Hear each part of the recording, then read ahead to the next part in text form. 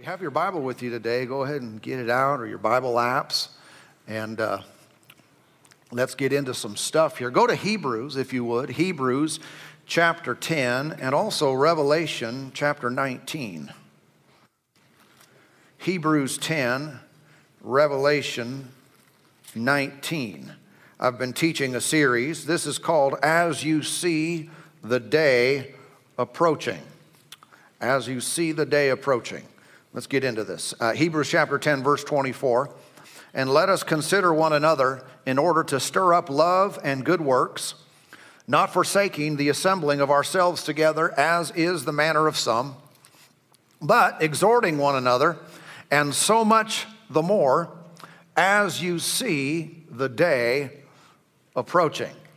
Praise God. So big day coming, and we're supposed to get ready for it. And the idea is we're supposed to see it coming. If you're a believer, if you're not a believer, you should become one. Highly recommended. If you are one, you should see this coming. We've been given sight, spiritual sight, to see things ahead of time. Yeah? Do we know all the details and the exactness? No, but we know enough that would help us to know when it's time to get ready. Right? And that's what we're talking about. We're supposed to get ready. If you see the day approaching, then you should be prepared for it. No one should be caught off guard.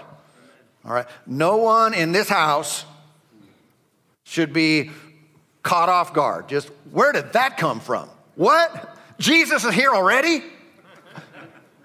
None of us should be saying that. All right? Because we see the day coming, and so we're conducting ourselves in such a manner that we would be prepared for it. Yeah? Leaving nothing on the table, going all in with God. Yeah? And now we know in the last days, our days, some will depart from the faith. We're doing whatever we need to do to ensure that's not us, that we don't depart from the faith, because that's a pretty big decision, pretty bad decision. Should we be afraid of that, though? Should we be afraid of falling? Should we fear falling away or getting off track? No, we should never fear that. In fact, fearing that would actually expedite its probability. You would be more likely to fall away if you were afraid of falling away. That's the enemy's strategy. That's his tactics. And some Christians fall into that. They fall into that trap of, man, I just want to, I don't know if I can stay strong. Well, of course you can. Stop thinking that. Well, I don't know if I've been living for the Lord for a month now, and, I don't know if I can keep going. Yes, you can. Stop entertaining the thought. It's kind of like those who entertain the thoughts of the COVID. Well, I could get it. Stop it. Your entertaining of that thought, thus producing fear, opens up your body to receive it. That's a scientific fact. That's observable. Amen. And so know that all of the world around us, and including the media and many who are in authority, are working directly against you. That's just a fact. And so we need to know what to shut off, what to listen to, what not to listen to. Because we're not afraid of falling. We're aware there are evils out there. We're conscious of the fact that some people do fall. But I'm not going to think about that all day long. Amen. The more I think about it, the more I go that way. The more I fix my gaze on him and believe his word, believe in the power of the blood, the Lord's sustaining work in my life, the stronger I get. In fact, the more in love with Jesus I become. Amen. How many know, think about your problems all day long, they get bigger. But think about the Lord's delivering power, his strong arm, his love, and his willingness to help. The bigger he gets in here. And that's what we want. That's what, the scripture says, magnify the Lord. Magnify the Lord. How do you make God bigger? Well, you don't make him bigger, but he gets bigger in you. Your vision of him gets bigger, and we want that. All the problems of this world, all the junk that goes on around, all the fear, we want that to get little itty bitty in our mind. Yeah? Big God, little bitty devil. Yeah? Big healer, little cancer. Yeah, but they said it's life-threatening, and he is life-sustaining. Yeah, but they said that no one recovers from this. I know, but my God is on the throne, and he is bigger than that, and I belong to him. And the blood of Jesus is more powerful than any sin. It's more powerful. The name of Jesus is more authoritative than any demon. Amen. We have good news today. Hallelujah. We're not here to proclaim bad news. Amen. Did we read that good enough? Hebrews chapter 10.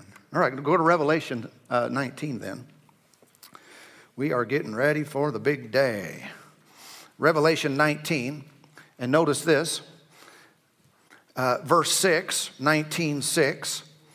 And I heard, as it were, the voice of a great multitude, as the sound of many waters, and as the sound of mighty thunderings, saying, Hallelujah, for the Lord God omnipotent reigns. Let us be glad and rejoice and give him glory, for the marriage of the Lamb has come. And, notice this phrase, his wife has made herself ready. And to her it was granted to be arrayed in fine linen, clean and bright, for the fine linen is the righteous acts of the saints. Amen. And so this language of the wife is compared to us making herself ready. That's really something we should be focused on. And how many know it's different for you to make yourself ready as opposed to God making you ready? God does his part. Jesus has done his part in death, burial, resurrection, ascension. He has done his part. When you receive that, you're made brand new. You can't save yourself. I can't save myself. I can't give myself forgiveness of sins, eternal life, and the blessings from heaven. He gives that to me as a gift. I just believe it and receive it. Yet there is still an element of our own activity making ourselves ready for this big day. Okay? It could be said, if you look at the body of Christ at large, and if we had God's perspective, and we're seeing things from down below, but it could be said that many parts of the body of Christ are not ready.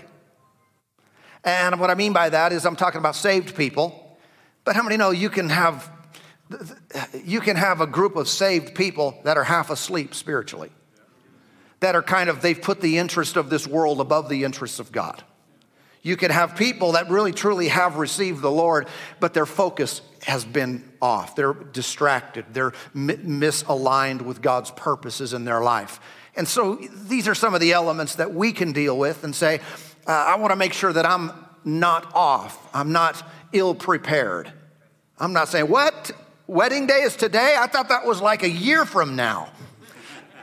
I mean, wouldn't your spouse, your fiance, say, seriously, you thought it was a year from now? It's tomorrow. You might be in trouble. Right? But there is an element of this that is, of course, the main thing is the Lord's work and our receiving of it. But he also talks about the righteous acts of the saints. We should be totally ready, looking our best. All right? We're all fixed up for the big day, looking good. Yeah? Are we talking about your hair? Are we talking about your clothes? We're talking about inward condition. We're talking about your attitude towards the Lord, your relationship with God, talking about your obedience. Are you compromised or complacent? We should be really, really looking good. Now, in thinking about how we prepare or make ourselves ready for this, there should be some real clarification, because it's kind of one of those things that you need the light or revelation from God to get, to understand, because you flip it around and all of a sudden you're in religious works, and people are trying to earn their right standing with God, and we know that's wrong. We know you cannot do that. Yet at the same time, we see a pattern in Scripture. I shared some of this with you previously. John the Baptist telling his followers, repent and so forth, kingdom of God is at hand. But then he said, bear fruit worthy of repentance. In other words, I'm thinking maybe he was looking at some of them and he didn't believe them. They're saying, I'm all in with this. John, I believe in this. I'm giving my life to the Lord. And he said, whatever. I don't believe you. Show me. Let's see if you're the real deal. And we see that's not just an isolated incident. I mentioned to you about Zacchaeus. Jesus was walking down one day and there was a crowd, and Zacchaeus was of short stature, so he climbed up a tree so he could see the Lord coming by. And the Lord went up to him, went to Zacchaeus, said, "Come down, I'm eating lunch with you today, coming to your house." And while he's there, his proximity with the Lord, he starts spilling his beans. You know what I'm saying? The Lord is there. He's in the presence of God, and he wants to make things right. And so he starts telling the Lord, if I've stolen anything from him, I'm giving it back. I'm giving it fourfold. If I've done this wrong, I'm correcting this. I'm fixing this. And we don't have any indication that the Lord told him to do that. But something about being close to the Lord makes you not just want to feel good, mentally ascribe to him and his presence, but actually it moves you to action. And I think that's a godly thing. I think that's a right thing for us to do. I don't want to say, I'm clean, I'm free in Christ, I'm forgiven, now I'm going to go play in the mud. He cleaned me up, so now I can go play in the mud. No, he cleaned you up, he cleaned you from the mud. And now we recognize that's not the place I belong. I'm a new creation in Christ. I don't belong in the mud, so I don't want to live there. And someone who has that opposite mentality might be missing the point. It's one of the ways to say this is, separate the issue from what you have versus what you do, who you are in Christ versus what you do. You may come to me and say, I've got this house, and in my house we have this beautiful fireplace. In fact, right now, the fireplace, I've built a beautiful fire. It is roaring hot and it's cold outside, but in my house, it's warm and we've got this roaring fire. And I come by your house and I stand on the outside and look up at your chimney. And I don't see anything. And I call you up and say, "So you got a fire on in there?" "Yep, roaring fire." There's nothing coming out of the chimney. I don't believe you. Call me judgmental, call me whatever, but you say you've got this amazing fire and I don't see any smoke coming out of your chimney. I'm really questioning what you've got going on in that fireplace. And I'm not saying the focus is the smoke, that all of us just need to get some smoke going on coming out of our house, because what good does it do if your house is smoking if there's no fire? We're not focusing on the smoke, we're focusing on the fire. But if you say you have a fire but you have no smoke, I don't think you really have a fire. Come on. Someone says, "Oh, I sure love the Lord. I worship the Lord. He's my strength. He's my song. He's my everything today." And I'm standing back saying, I don't see anything. I'm questioning what's really there. Call me judgmental if you want, but I'm still questioning. I'm saying, I don't see anything. I don't see anything coming out of your life that resembles what you say that you have. You received Jesus? You didn't receive him like I did. And I don't mean that you have to live a perfect life. This is not about judging someone's salvation by perfection, because that's not the case. That's not what we're talking about. But I'm just saying, if someone really has righteousness in them, then it will produce righteous acts. And if someone says, I have righteousness in me and never produces any righteous acts, I'm looking for smoke, man. I'm saying I'm not sure. I'm wondering what is really going on here. And so when you receive the Lord, it produces worthy fruit. If someone truly repents, it really should show in their actions.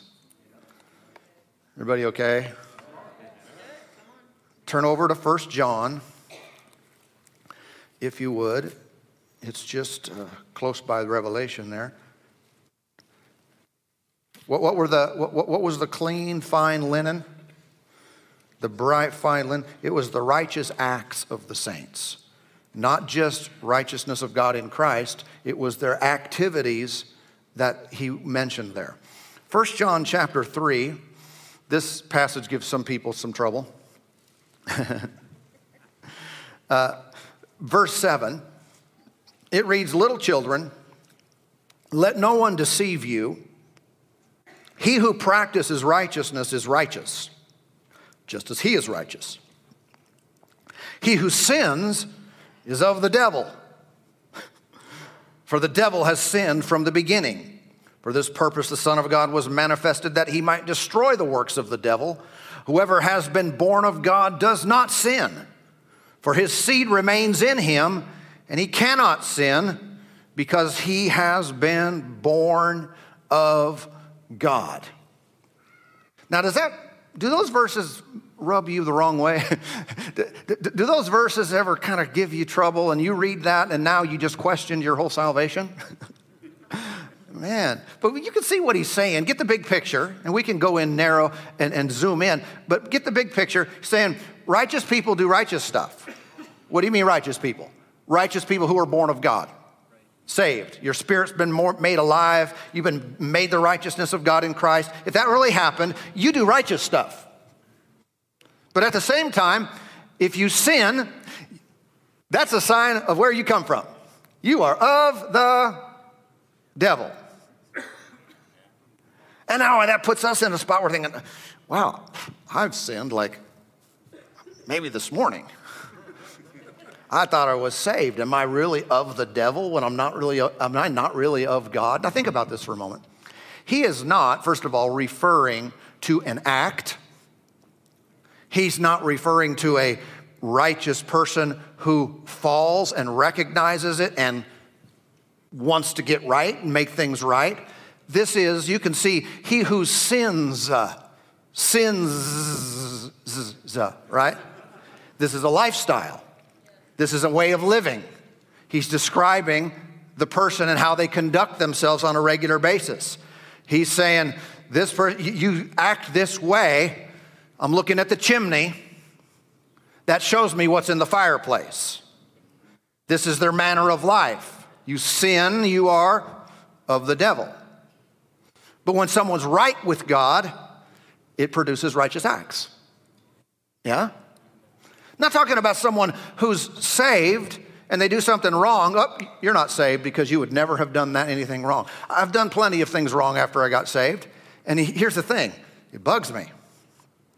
I'm not okay with it. I don't like it. And some of them I did again. Have I lost my salvation? No, that's not what it's talking about. You see that there is always going to be, when you're right with God, there's going to be a conflict internally when you go the wrong way. It's kind of like another place in this same book. He talks about individuals that hate their brother. So if you hate your brother, you don't have eternal life abiding in you. That's pretty strong. You hate someone, you're not saved. Yet, sit back for a moment. Has anyone ever had thoughts, emotions, and maybe even followed up with actions that would be descriptive of hatefulness towards another individual after you received Christ? You were so ticked off at them. You were so upset. You had such ill feelings towards them. And you said, but I'm still a Christian. And yet it sure looks like you're not according to this verse. But what happens when a true believer goes down that path is they have a conflict. You will note that whenever you start to pray, whenever you start to worship God, something inside of you is going and dealing with you about your feelings, about your thoughts, about your, quote, hatred towards another person. It's because spiritually, you can't do it. You can't do it. You can't keep going down that path and falling into sin. When you're right with God, you are miserable. I'm telling you, if you're saved, you're here today and the presence of the Lord is here working and you're living a contrary lifestyle, it's bugging you. Why? Because it's not who you are. It's not consistent with who you are. You're in the mud, but he's cleaned you. He's made you a mudless person. Yeah. And that indicates that God is there, not that he's not. When we read words like, he cannot sin because he has been born of God. What do you mean you cannot? That doesn't mean like physically you can't. If someone were to say, Pastor Mark, I'll give you $1,000 if you will punch your wife. I mean, not just a little tap. I mean, just, you could be a thousandaire.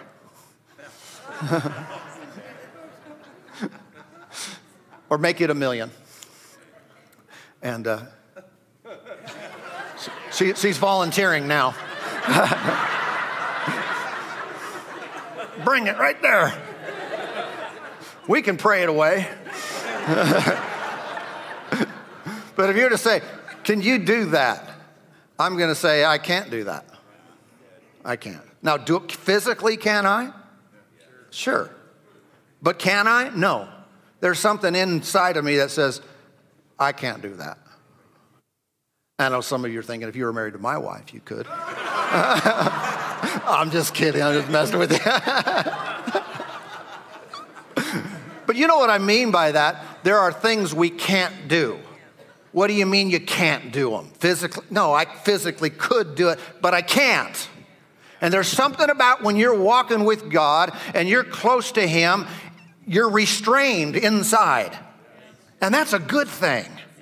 And this is a person who lives in a ready state. A readiness for this big day does not mean you are flawless and perfect and never have wrong actions or thoughts or anything like that. No, but when you do, you're like not okay with it. I'm not okay with myself being that way. I don't want to be that way. I'm going to do what it takes to not be that way. And if you fall, you're going right to the Lord, right? There is something that prepares us. It is faith in Jesus' finished work. It is faith in God, faith in His promises to come. But this life of inconsistency is not a life of preparedness or readiness.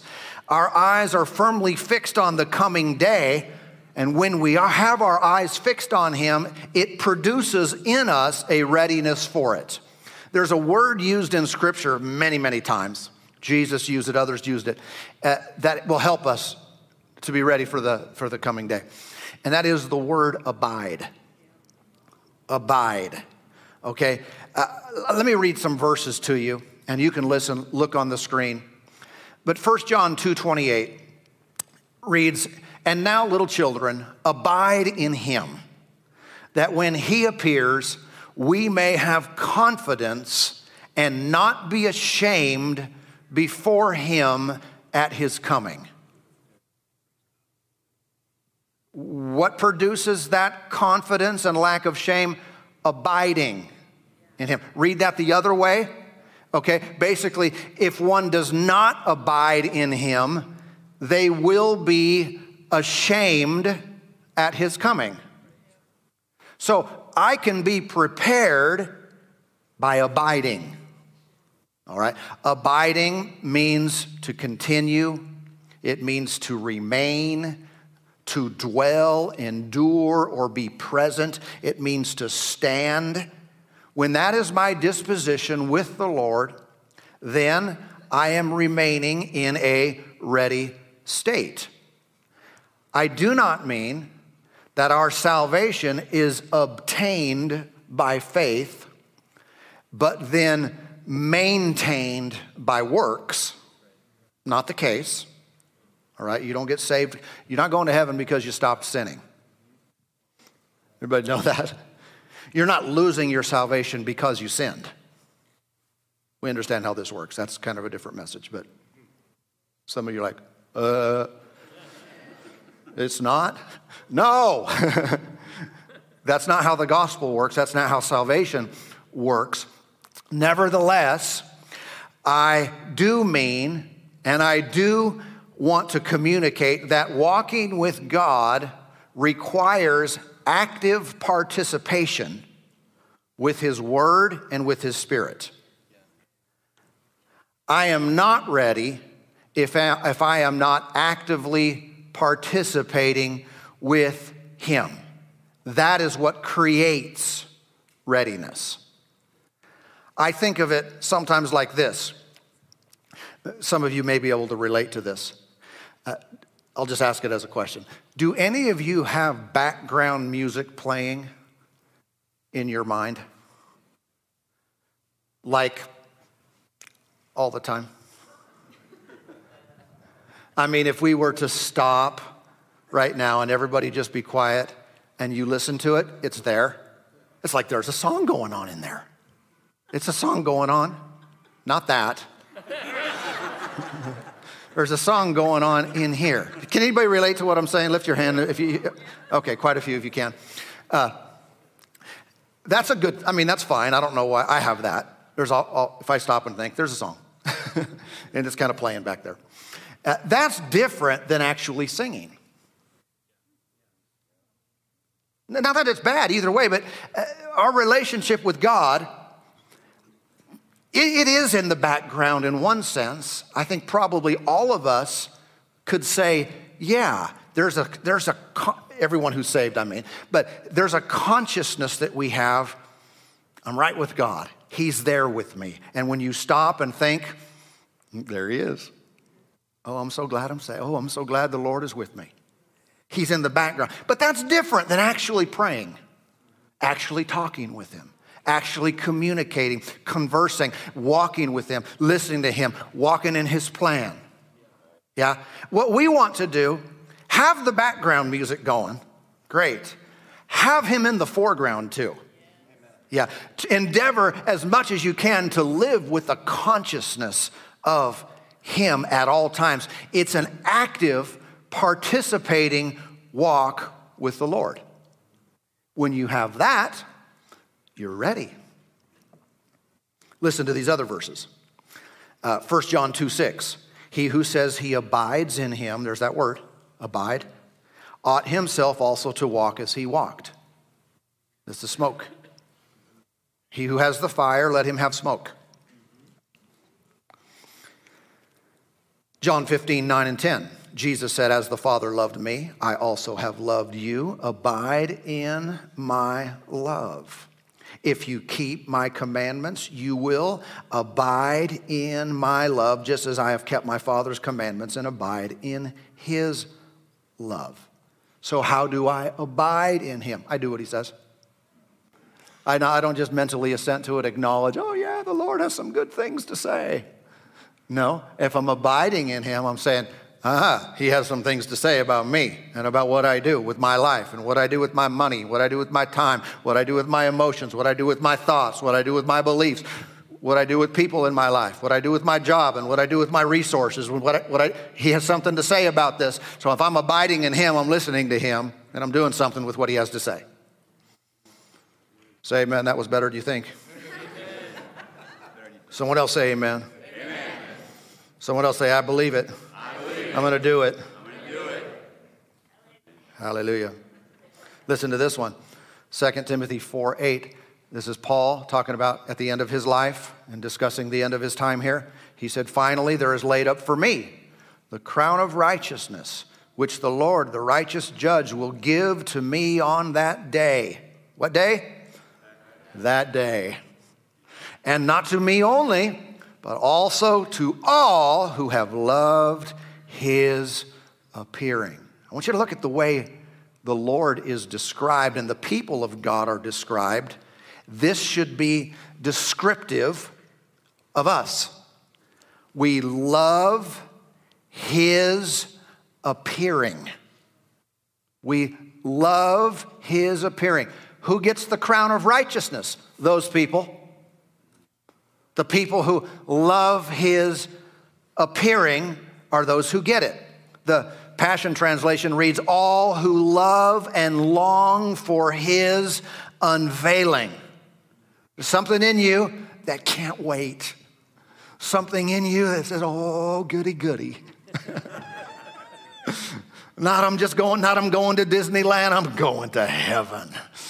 Come on, I'm going to meet the Lord in the air. I'm going to see him face to face. And there's an anticipation, an excitement, a longing for that. You know what's waiting for you? A crown of rightness, of righteousness. Paul says, I'm getting one. And anyone else who loves his appearing, they're getting one too. Amen. I know there are people sometimes, especially younger people, who've been around and they hear about the coming of the Lord and they're looking at their age and their future and they're hoping, not yet. I remember thinking that way years ago. I was single and ready to marry. Lord, not yet.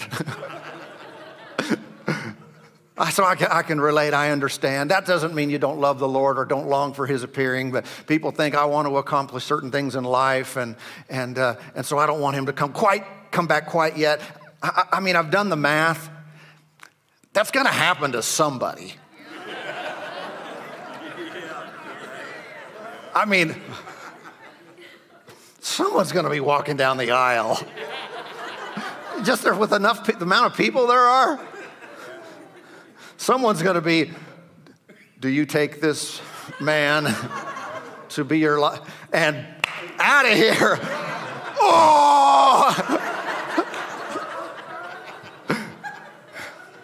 I'm going to leave that in the hands of the Lord. Obviously, it's not up to me. But I do know this. Not one person will be saddened for a moment, not for a millisecond. Will they be saddened by the presence of the Lord coming? I'm talking about saved people. There's a whole bunch of people in this world that are going to cuss.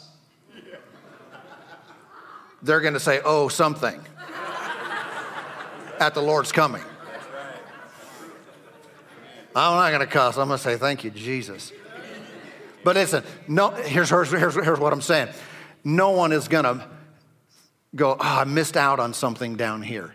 Not for a second. The Lord would not allow you for a second to be longing for the previous. It'll be so much more. And if I were, someone in that situation, I would be saying, Lord, you're going to have to make this up to me. And I know he would. Earthly matters just don't compare to this at all. So we can all do this. Amen.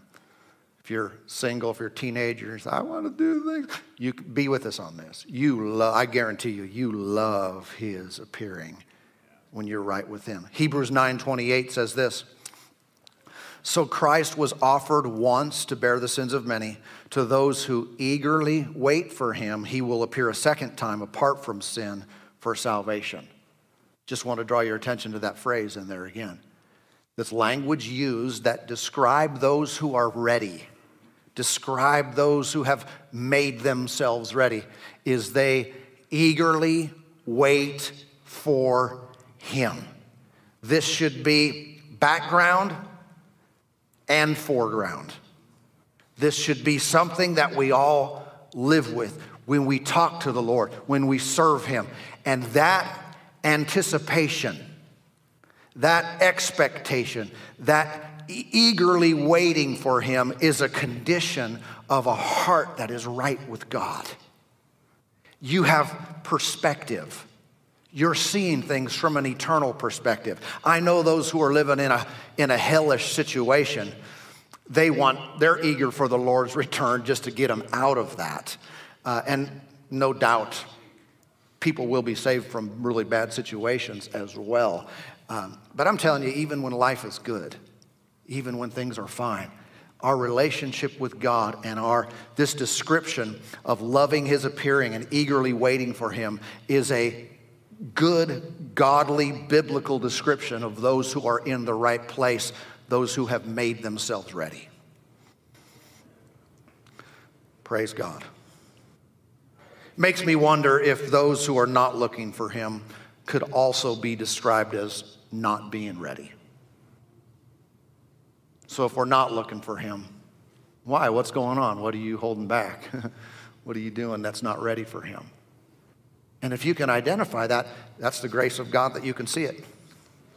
It's his mercy that you can say, me. Why? So we can get our act together. So we can say, I'm going to shift my priorities. I'm going to shift my focus. I'm going to shift my life and make it so where it is a ready life. Ready, waiting, anticipating. Praise God. Maybe some days even practicing for the rapture. right? You know how you practice your pose?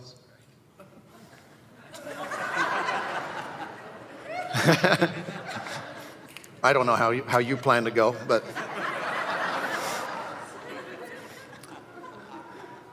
you know, the scripture says about the rapture of the church, or the catching away, that we'll be changed in a moment, in a twinkling of an eye, and then we'll be caught up.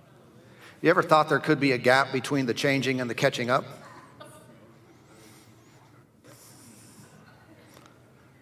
I don't know, maybe it's a few seconds. Maybe it's a few days. Well, there's a new thought. Just because, remember when, sorry, I'll just throw this out at you. Remember when Jesus was raised from the dead, and the scripture says that Old Testament saints came out of their graves? There was such power in that resurrection that people were resurrected and they walked around the city. I don't know. I'm speculating. Changed in a moment. Poof, new body, glorified in an instant. I don't know, maybe it's time to do a quick evangelism before we leave. You know, and then.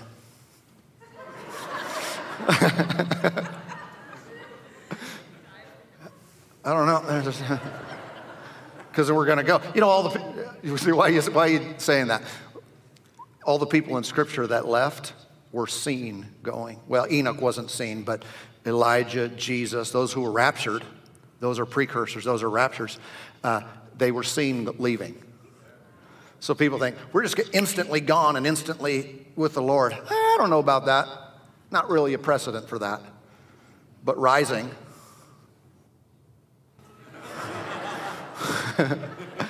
That's scriptural. And someone's just saying it might happen that way. Yeah? So you might want to practice your pose. Thank you, Lord. He's coming. Big day coming soon. Amen. Let's pray today. Father, thank you for your goodness. Thank you for your mercy. Thank you for your love.